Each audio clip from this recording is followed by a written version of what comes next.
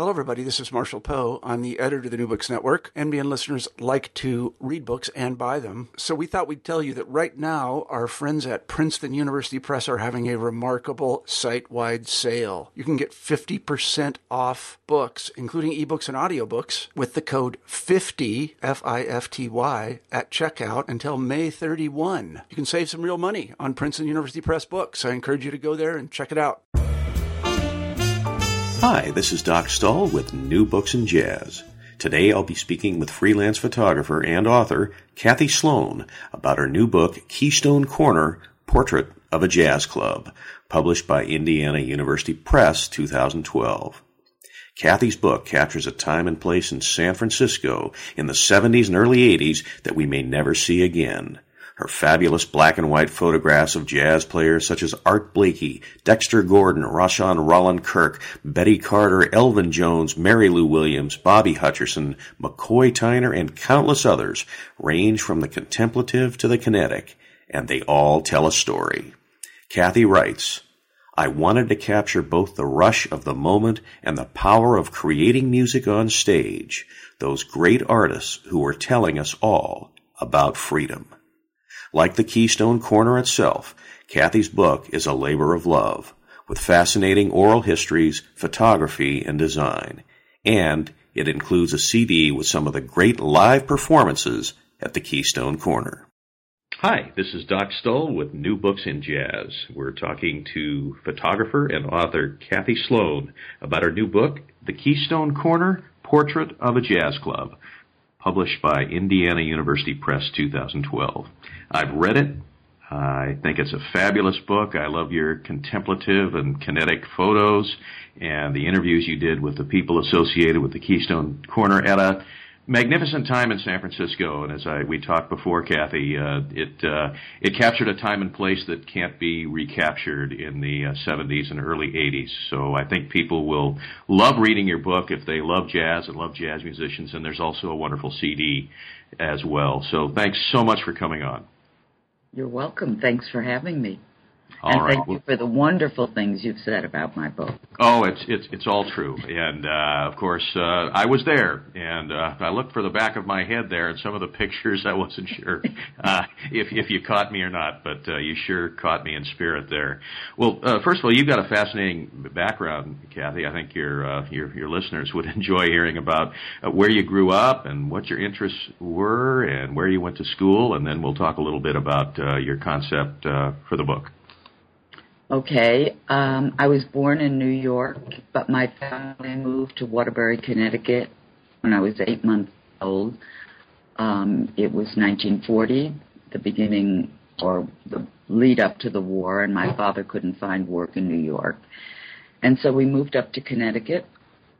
I grew up there, and then I went to college at Wellesley for 2 years, and that wasn't quite the right place for me. So I moved to New York and finished up at Barnard and then went to graduate school at the City of New York. And I studied, I was the Russian Studies major as an undergraduate. And then I went to graduate school in English literature. I was not at all involved in photography then. When I got out of graduate school, I taught high school dropouts for 5 years in New York. My first job was teaching school where they were getting job training. It was part of the Real Great Society program that Lyndon B. Johnson had started. Kathy, you're breaking up a little bit, and could you just repeat what you said there about teaching dropouts and the Great Society? I was teaching dropouts on the Lower East Side in a program called Mobilization for Youth, which was part of Lyndon Johnson's Real Great Society program, where he was trying to set up job training programs.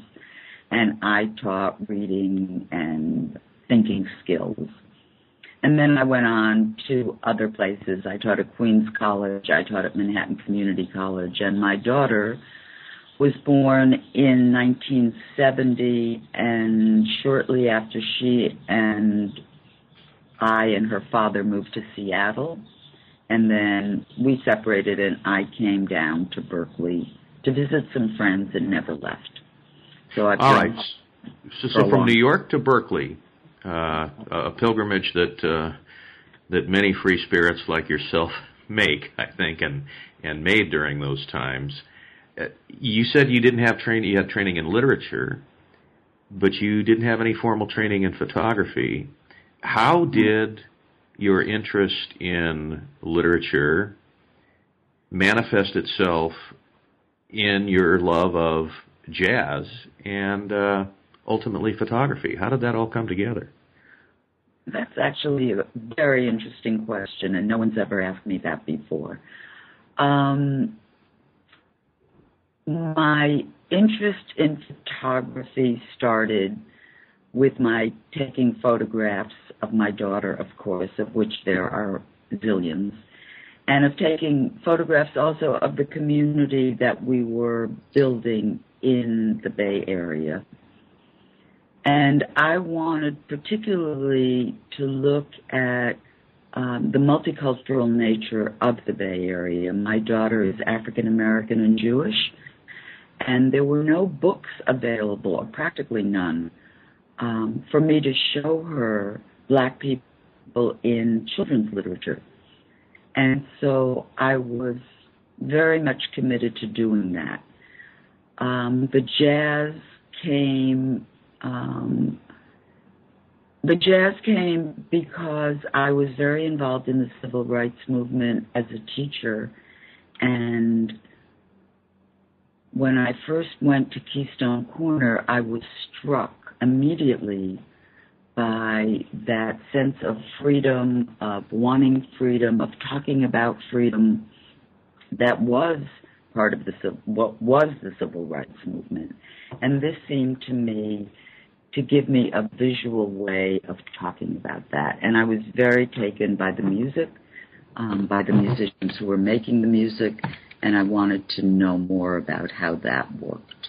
I had no formal background in photography, nor did I have any real background in music. I still don't know, in an academic or intellectual way, anything about music.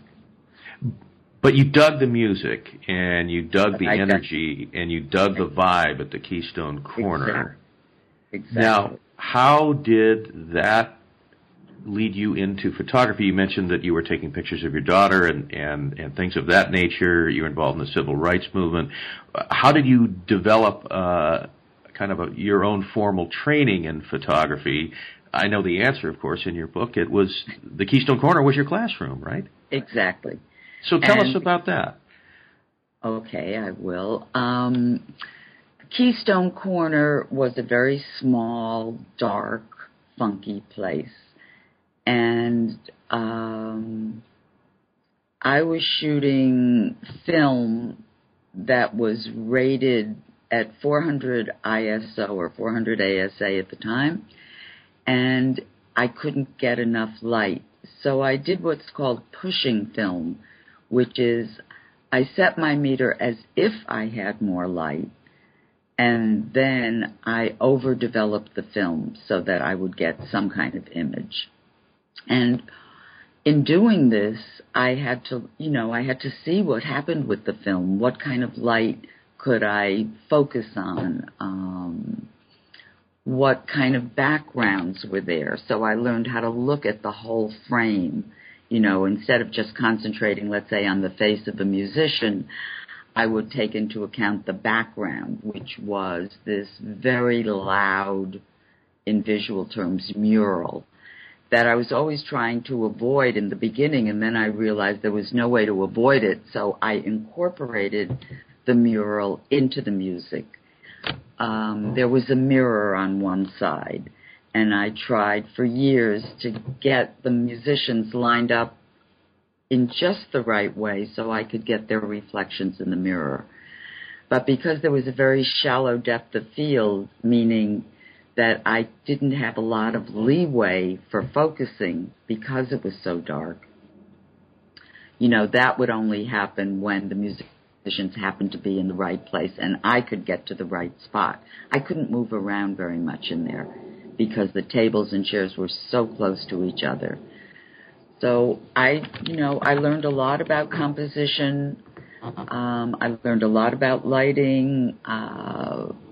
And I don't think I could have learned about it in the same way. It might have been easier in a classroom, but it certainly wouldn't have been as interesting. Well, it occurred to me that the whole structure of your book is jazz. The whole structure of your photography experience, you were riffing, you were soloing, you were experimenting because you weren't formally trained, very much like many of the musicians that you were photographing. Exactly. Thank you. I'm glad you picked up on that. I would go to Keystone. Usually a band was there for a week, and they would come in on Tuesday, and they would play through Sunday. And so I would go on Tuesday night and introduce myself to the band members, ask their permission to take the photographs, and then listen. Because I learned quite early that I couldn't hear and see at the same time, not with any degree of focus. So I would listen to the band, then I'd come back on Thursday night and I would photograph.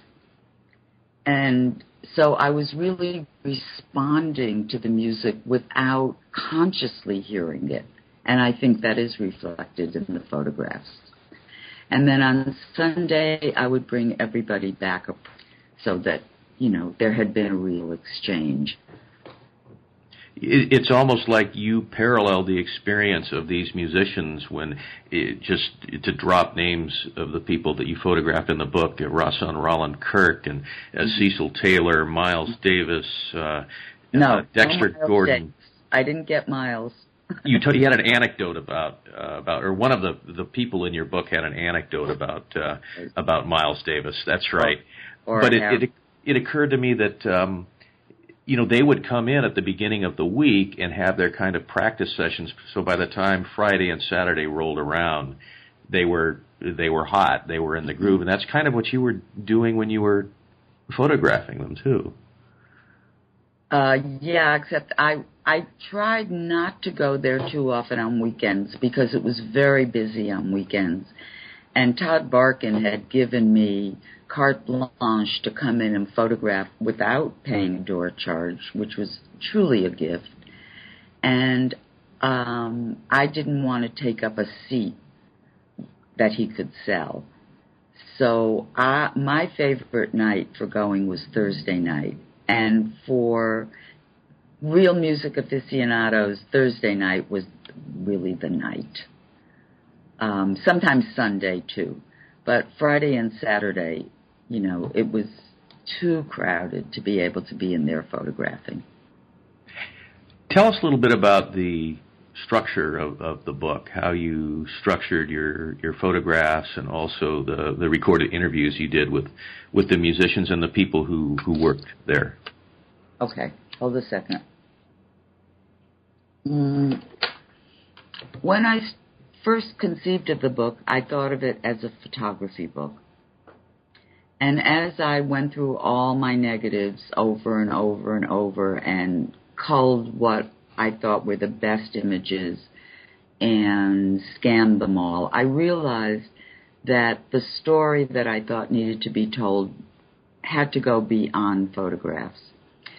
So I started interviewing people who had been there, worked there, and I started with Eddie Marshall because he was an old friend who I had met at Keystone.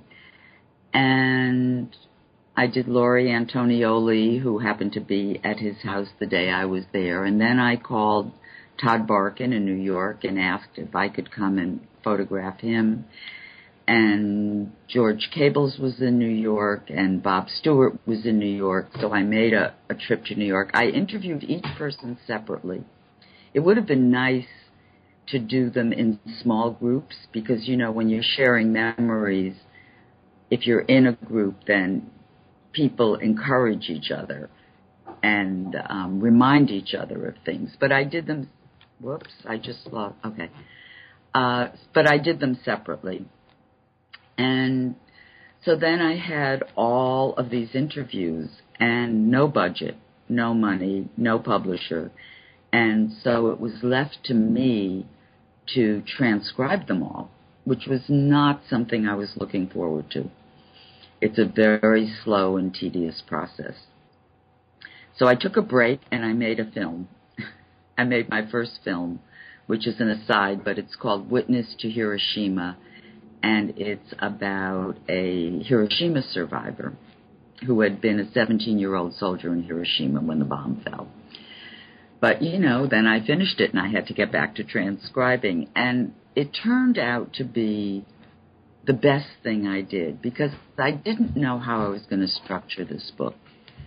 And as I was listening back and transcribing these interviews, similar themes and topics kept coming up to the surface.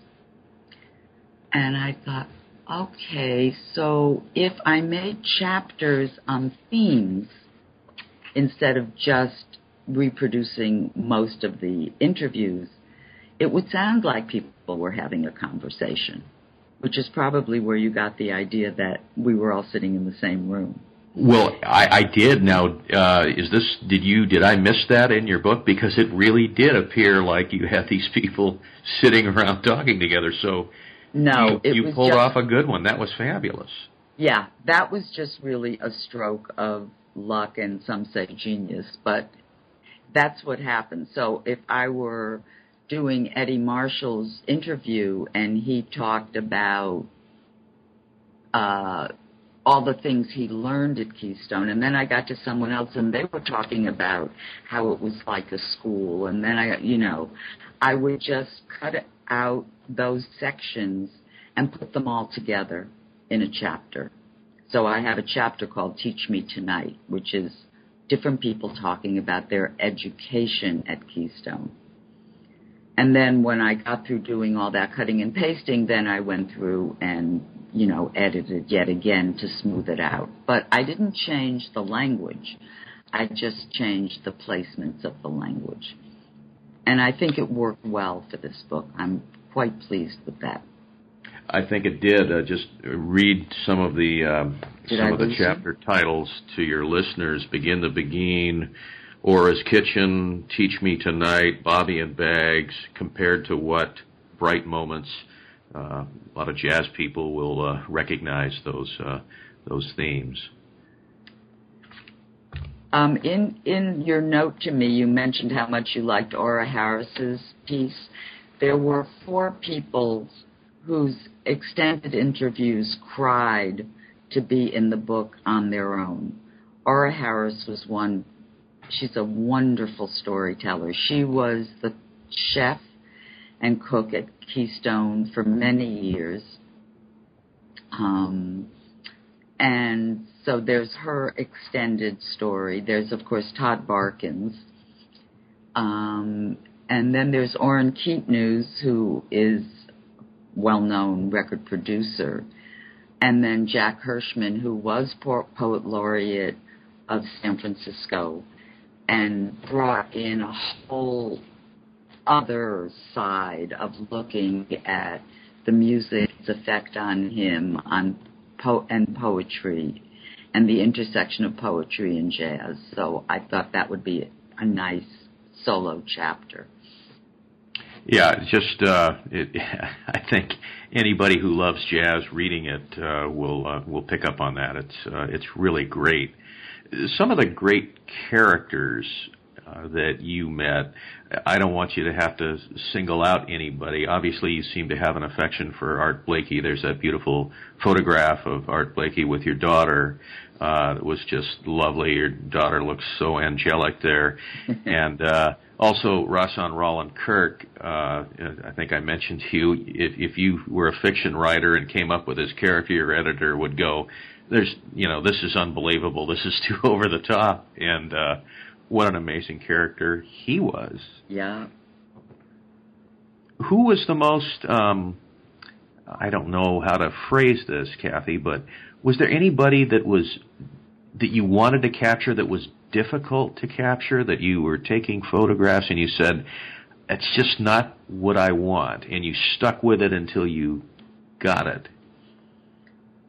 The most difficult was McCoy Tyner, and it wasn't because of who he is, but something about the shape of his, I don't know what it is, I never really figured it out, but the shape of his face made it very difficult to get a really good photograph of him. I don't know that I don't think I ever really solved the problem, but there is one photograph of him in the book. I photographed him at the Berkeley Jazz Festival. I photographed him at Yoshi's, and I never got the photograph that I think really captured him. I don't know what it was. His face turned to mush under my camera. Isn't that interesting? You know, you had at least two Art Blakey photos in there, and one of them he looked absolutely regal. I mean, you just could see the intensity and the intelligence there. I mean, you got it. It was great. Was anyone else who they just jumped out at the camera? Well, with Art, I did love Art. Do you want me to tell a brief piece of the story of how we became connected, or do you want to leave that for your readers? Well, I think if they're listening thus far, I think they should hear it. I, of course, met Art on one of those nights when I went to Keystone, and I went and I introduced myself, as I had to so many people. And he was the first person who turned to me and said, "And tell me about you. What do you do?"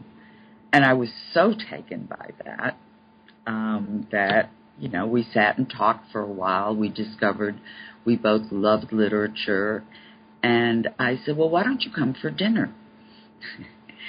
So I invited him for dinner, and he said yes. And I was then practically living on welfare, and I had a little house in Oakland that had very little furniture, but he came with, I believe one of his band members drove him, and then the others came later. And we sat in my kitchen and talked. That's where the photograph of he and my daughter Aisha is from. Aisha brought out her little violin that she was studying and sat on his lap, and he listened, and we talked. And afterwards, he told me that I was the first American who had ever invited him for dinner. Well, of course, I didn't believe it. And I said, "No, you're surely exaggerating." And he insisted that all over the world people would invite him for dinner, but not in this country. So I accepted it, although I still think it was an exaggeration. But every time he was in town, I would go see him, and we would sit and talk about what we were reading. And I have a lot of photographs of him, most of which are with his mouth opening and him grinning, which is kind of an iconic Art Blakey photograph. But when I was going through my negatives for yet the fourth time, this one that's in the book of him, Sirius, jumped out at me. And I thought it looked almost like an African mask. And I really wanted to show that serious part of him, not the persona that he normally projected, but this moment of intense concentration and thought. Interesting how, in talking to you and you tell us the backstories, I guess one of the beauties of your book is that obviously we don't know those backstories, and we kind of impute and come up with our own interpretations, which is the most beautiful part of it. I'm sorry you faded out, Doc. Okay. I was just saying that it's lovely to have your own interpretations, not knowing the backstories, and that's the beauty of art, is that we interpret them in different ways. And I was just thinking about somebody who may not know a lot about jazz. One of the beautiful things about your book is that they can put themselves in a time and place that they never were. And with the CD that you have and the interviews that you have and the photographs, it's almost like they can be there. I think you've really given people a gift there because it was such a special time. I wondered if you might talk about that, because so much of that were those, I guess, a little more than 10, 11 years that the Keystone Corner was open in the 70s and early 80s in San Francisco. And everybody seemed to talk about that there was a special vibe there, that there was a special feeling there, that the Keystone Corner was somehow different. And the musicians said that, and the people who worked there said that, and you said that. But what was it about that? Why was it different? I will answer that in a second, but may I go back to something you said in the very beginning, or asked in the very beginning? Absolutely. Which was, what was the connection between my literature background and my photography? Yes. You just mentioned the backstories and my wanting to tell those in this book. And that really does come from my literature background. My photographs, not only of Keystone, but the rest of my work, is very narrative. I once went to a gallery to show them some photographs to see if I could have an exhibit. And the curator said, I really like your photographs, but they're too narrative. They're not arty enough, and I won't be able to sell them. I said, okay. But in fact, my photographs are very narrative because of my literature background and my love of story and storytelling.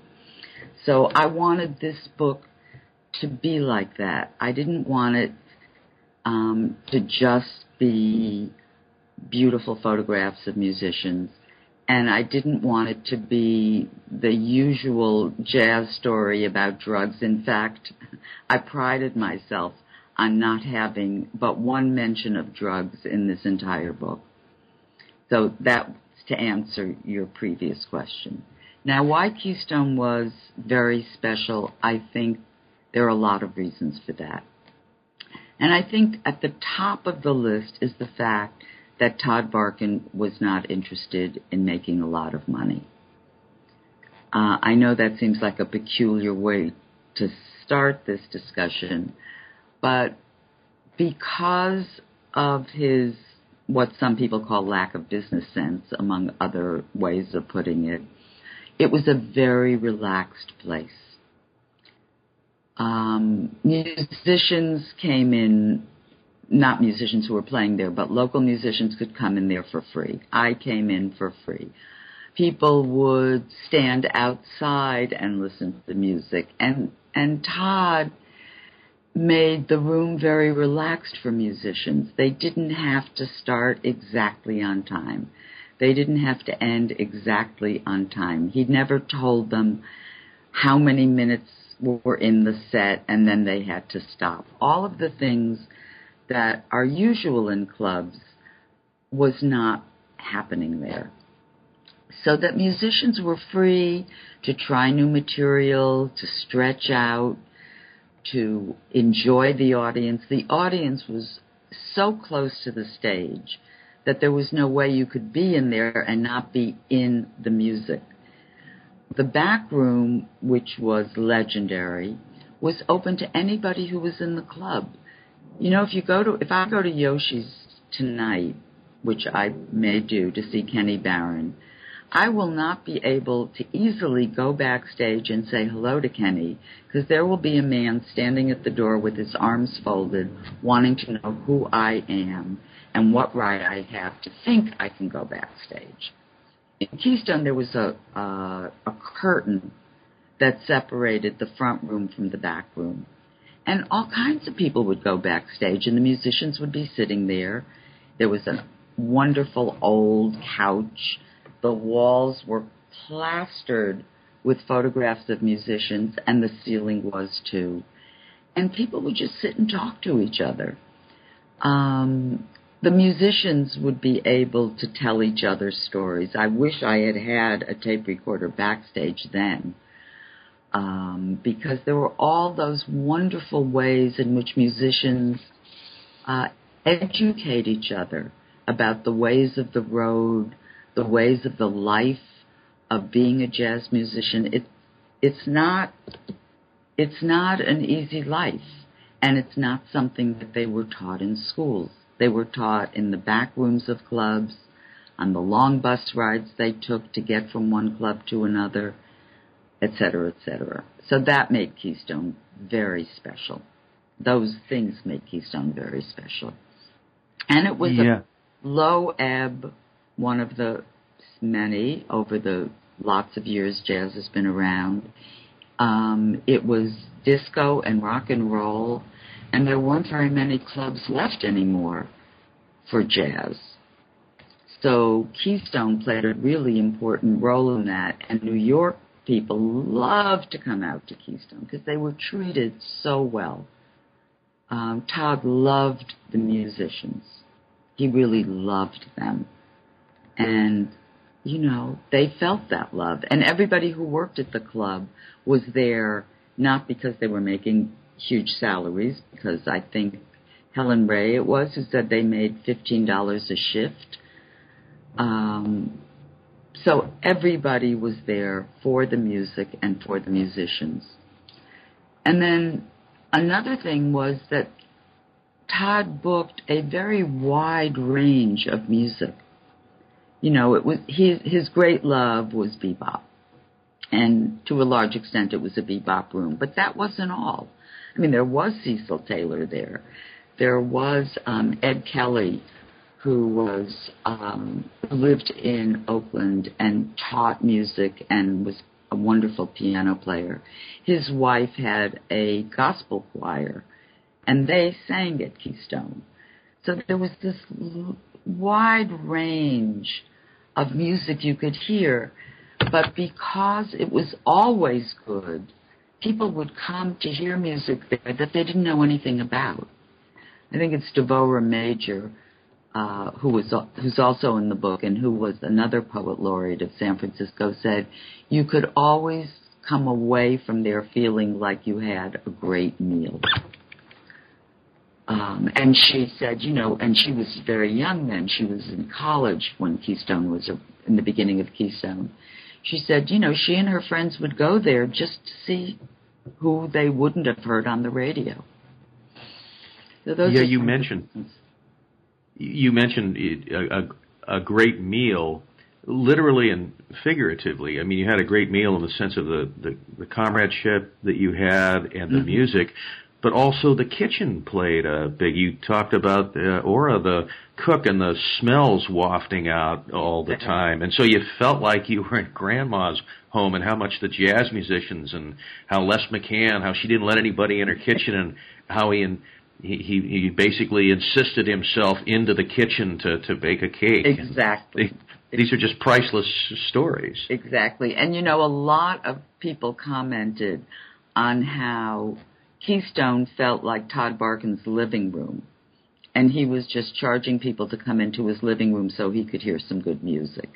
And it really did feel that way. You always saw people you knew over and over and over again. And, you know, there wasn't any large space where you could hang out. There was this little club, and people saw each other regularly. Some had their own regular seat. Eddie Henderson didn't play there often, but he was there every night I was there, and he had his regular seat near the door. And he talks at length in the book about the kind of education that he got there. Yeah, even the fact that the name Keystone, you should tell your listeners how it got the name and how the cooking almost was a buy-off in a cute sense. That story about the cook Ora parking her car. And, I'm sorry, you keep slipping away. Okay. Could you start again with that? Oh, well, I was going to say that you should tell your listeners about how the Keystone Corner got its name, and how the cook would run in there with the carrot cake so that she could park. Keystone Corner before Todd Barkin took it over, was a rock club. And it was called Keystone Corner because it was right across a very small alleyway from the North Beach police station, which, of course, was quite interesting to have the police station right there. And I don't know, as far as I know, nobody was being paid off. Recently, I did a book reading at a bookstore called Books Inc. in San Francisco, and when I got through, a young woman raised her hand and said, "I am the daughter of the man who was the captain of that police station, and he used to bring me to work with him and then take me over to Keystone." When I was setting up interviews, I had this idea that it would be wonderful to have an interview with one of the cops who had worked there. And I contacted the police station, and there was one man left who, in fact, had worked there. And he said, sure, he'd be glad to have me interview him. But every time I called him to set up a time, he'd say, well, call me next week, and call me in 3 days. And this went on for weeks and weeks. And then he stopped taking my calls. So I don't know what happened, but it would have been wonderful to have that perspective on the club. Oh, I think that would. I think somehow that would be great to follow up on. But didn't you mention that, I don't know if he was from that particular police station, but there was a policeman who was a vibe player? No, I never met him. Al Young talks about him. Okay, I wasn't sure if he was in the club or if he was from that precinct. No. I think he was from back east. And I don't think he ever played in that club. And I can't think of his name right now. But no, I don't believe he ever played at Keystone. But he apparently wrote a tune called something Get Off the Fuzz or something with police in it. But Aura Harris tells this great story about she would come early on the Tuesday when the musicians were coming in, and she would start cooking before the musicians got there. And as she put it, it was so when they came, instead of the club smelling from stale cigarettes and pot smoke and beer and liquor, it would smell of cooking, home cooking. And she said the musicians loved that because they would come in, they could get something to eat while they were doing sound check and set up. And then Todd was happy because then they'd all be on time because they'd stay at the club until the first set. And she says one night and parking in North Beach was very difficult, although there was a parking garage, a public parking garage right on the other side of the police station, which is often where I parked. But of course she didn't want to go spend money to park in a parking lot, and also it would have been very inconvenient getting her food out of the car and down the hill and blah, blah, blah. So she said one night she got there and there was no place to park. And so she parked in the alleyway between the club and the police station, and it's where the cops parked their personal cars. And she jumped out of the car. She went into the police station. She said, listen, I've got all this food I've got to unload.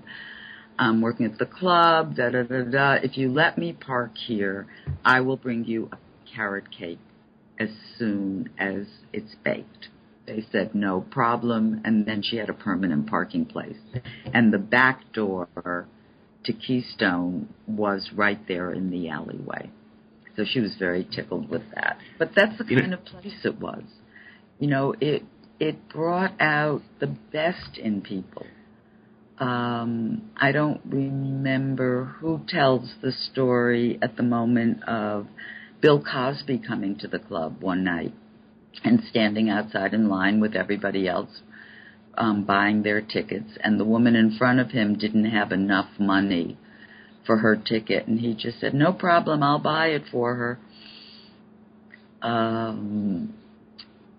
The doorman at the door was a very tall, very handsome black man named Bob, who looked very fierce, but was gentle and kind. And when my daughter was with me, he would always have her sit up front with him and help take tickets.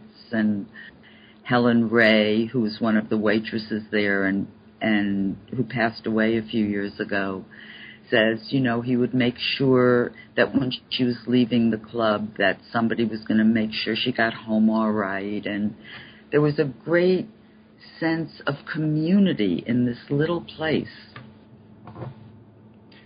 Yeah, your book, it really touches you that way. And even the dysfunctional things had a sense of great humor, like losing the liquor license and then running out to Coit Liquors to buy the liquor to serve to the patrons. I'm sorry, I lost you.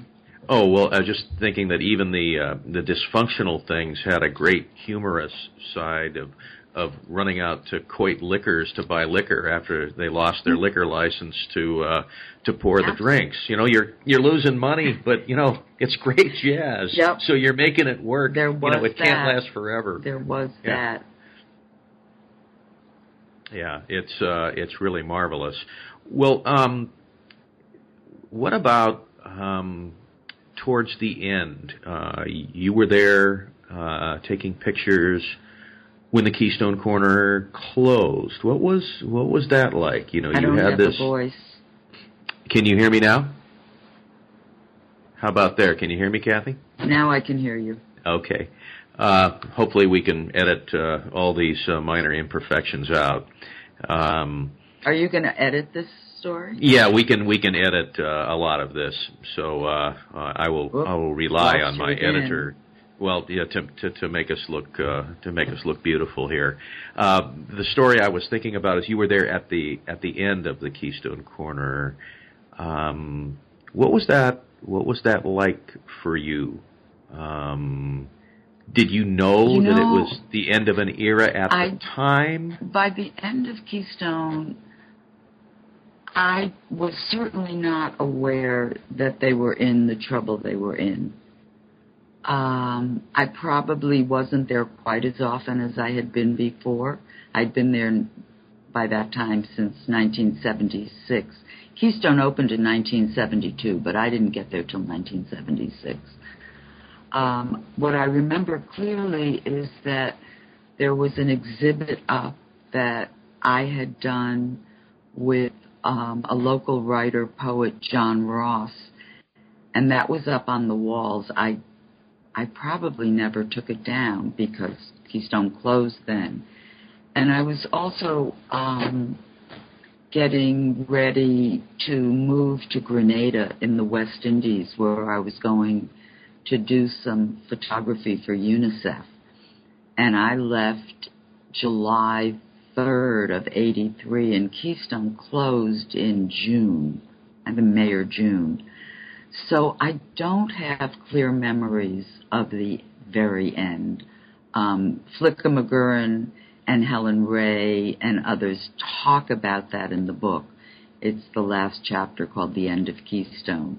And there is a photograph of the IRS sign that was up on the door that somebody gave me to use in the book.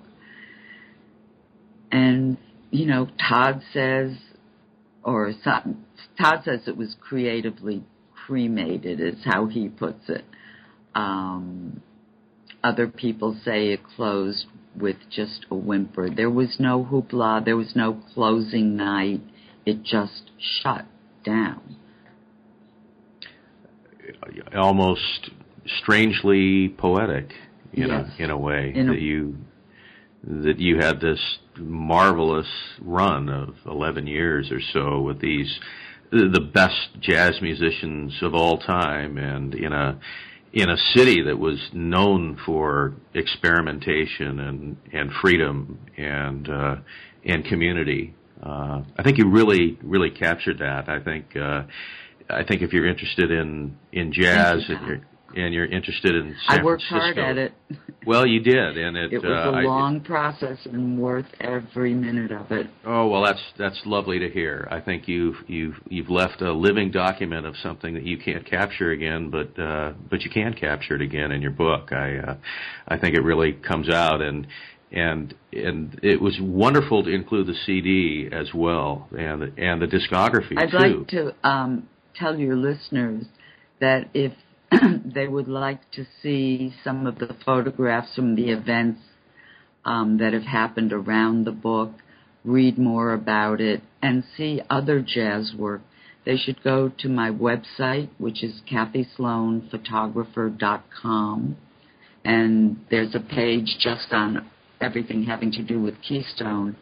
And then under other bodies of work, there are photographs taken from other jazz venues. There were a number of small places that existed at the same time as Keystone. And recently I did a lecture at the Jazz Heritage Center that looked at the places that were presenting jazz during the Keystone years and then what came afterwards up until, 2 weeks ago. So those photographs are there as well. And then under press, there are some wonderful interviews, and I hope I'll be able to figure out how to put this interview up there, as well as reviews and all of that. So it's kathysloanphotographer.com.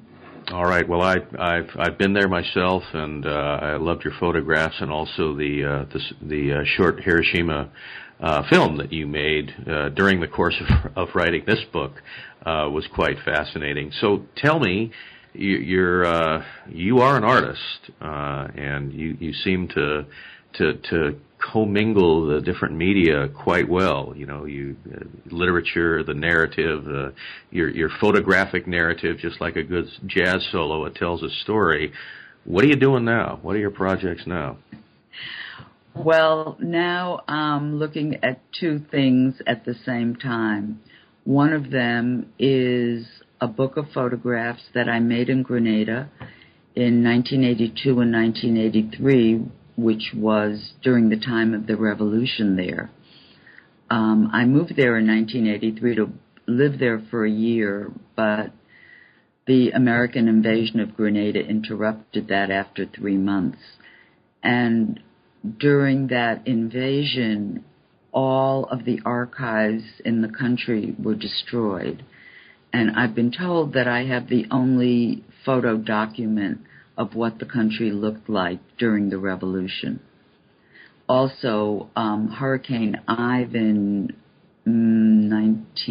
I forget what year that was, destroyed an enormous amount of the country, the houses, the buildings, and so I have a number of photographs of that, because while I was there, I also worked for the tourism department, just photographing the landscape and boat building and all kinds of things there. So I'm revisiting that. And I'm also working on a photo autobiography with not a lot of text, a little bit of text, and then just photographs from all of the privileged places I've been able to be in as a freelance photographer, mostly focusing on the Bay Area, on the multicultural, multi-ethnic nature of the Bay Area. Working as a freelancer gives you entree into places that you don't ordinarily go to. We live our lives on fairly narrow tracks. So it's music, it's dance, it's history, it's all kinds of things. So those are the two projects I'm in the middle of, and I'm first doing a lecture at the Oakland Public Library in 2 weeks about Oaxaca in Mexico, where I spent a fair amount of time, and they're doing a travel series, so they asked me to do a kind of slideshow narrative, and I haven't been in Oaxaca since 1994, so this is fun, going back to that. That's where I am today. Well, you've certainly been the author of your own experience, Kathy.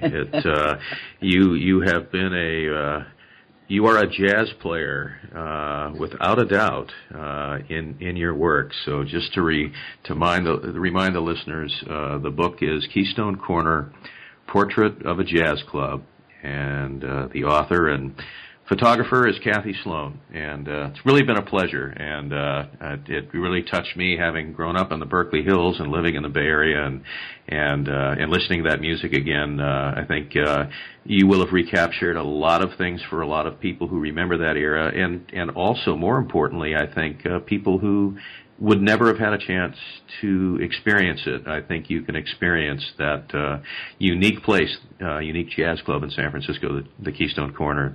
Thanks so much for doing this. It was just a joy talking to you. You've been listening to New Books in Jazz with Doc Stoll, and my interview with Kathy Sloan, freelance photographer and author of Keystone Corner, Portrait of a Jazz Club, published by Indiana University Press, 2012.